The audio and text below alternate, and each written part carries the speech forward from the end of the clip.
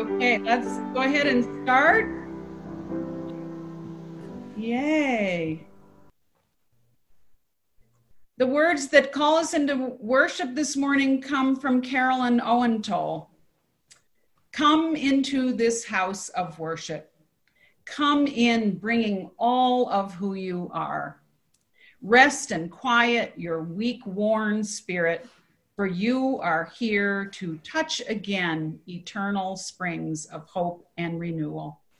Calm your hurried pace. For this hour, let cares, the fretfulness and worry be set aside. Forgive yourself. You are so very worthy of moving on, of making new efforts, of trying again. Know that you are not alone. There is strength and caring support for you here. You will find comfort if you but ask. Look around. Scroll through the pages. You are part of potential community. You can make it what you will. Enter into this house of worship. I am Katie Kandarian Morris, and I welcome you to the Unitarian Universalist Fellowship of Durango. It is so good that we have found a way to be together. Our determination to create and uphold community are essential contributions in this hurting world. As Unitarian Universalists, it's more important what we do than what we believe, and we share a covenant that gives rise to becoming people of love and trust.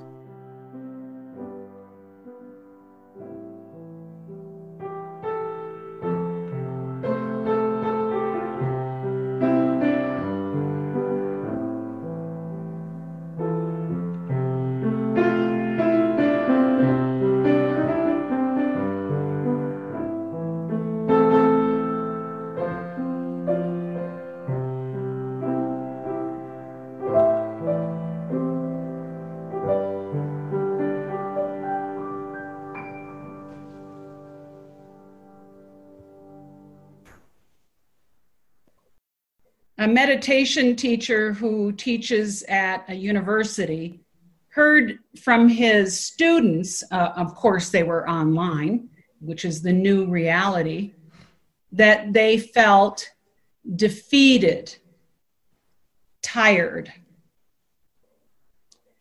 And then a comedy family team did a parody song that I saw on Facebook. And the name of it was, I Want to Know What Day It Is. So you might have known the old version of that. If you haven't seen it, look it up. I love it. Can you relate to either one of those things? Tired, defeated, or not sure what day it is? I'm going to invite you today to use those little emojis at the bottom of your screen. They say reaction. And that is, instead of all of us being in the same building and seeing you in the chairs out there and kind of feeling and hearing the noises, if you give me a thumbs up or an applause, then I know that you're there. And it's super helpful. I love it. Feel free. Thanks. I feel better already. Oh, maybe the college students felt defeated and tired because the days and weeks don't have the usual rhythm that brings fulfilled goals at the end.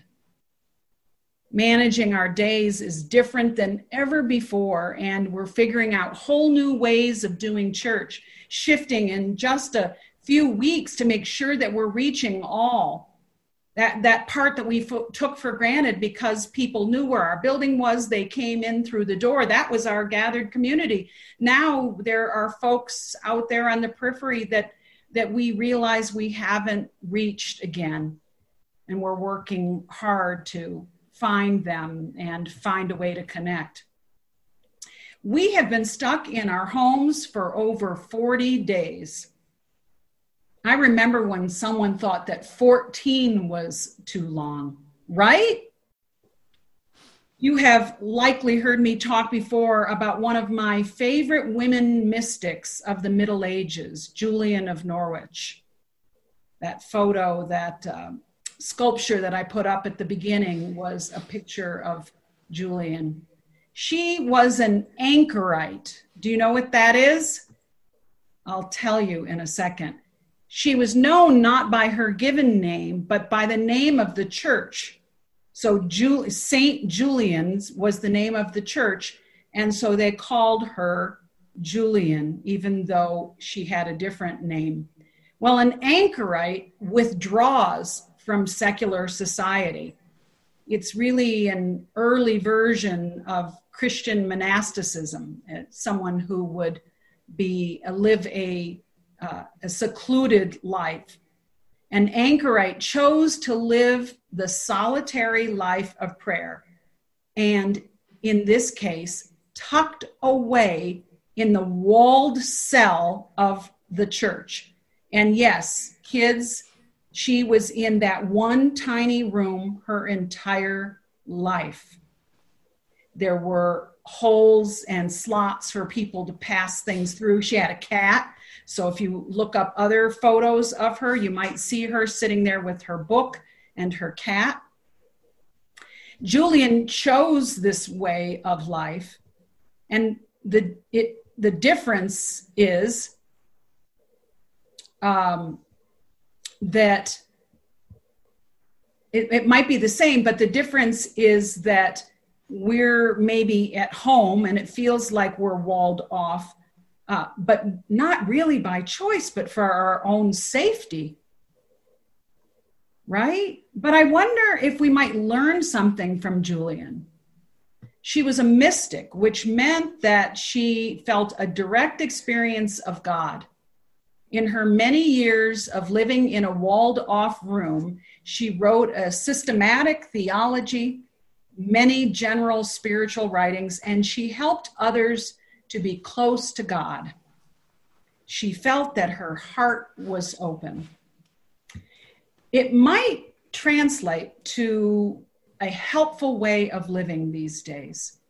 Julian believed that God's love was unconditional, that God rejoiced in creation and offered a giant yes to us.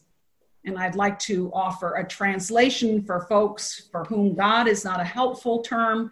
You might just translate that as love, or the largest power that we can ever imagine, that largest sense and feeling.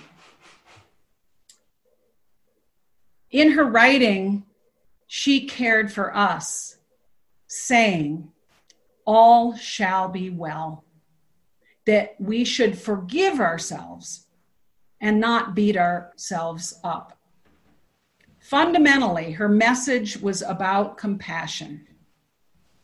And I love this song that my colleague Meg Barnhouse wrote, and I'm going to share it with you in just a minute. But I'm going to offer a little bit myself right here.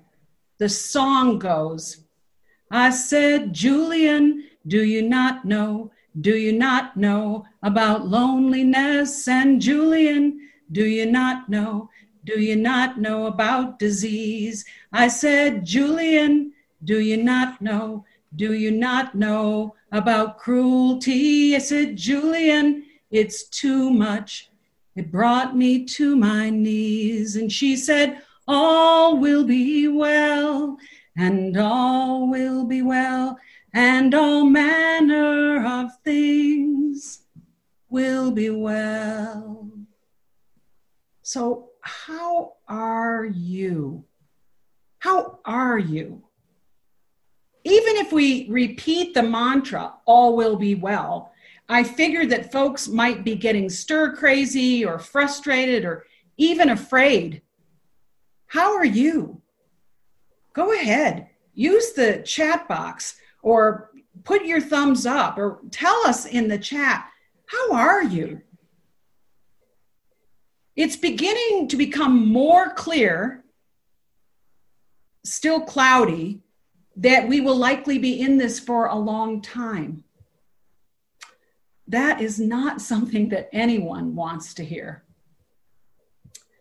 We have an opportunity right now to be creative, to connect with our own self, meditation, art, poetry, reading, but also a reminder not to force yourself into doing something that you feel that you should do. Julian said, don't feel guilty. It's not helpful.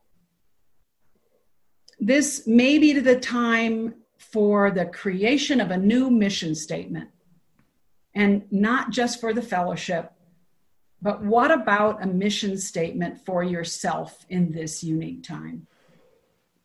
If you think about it, for you, what would be essential?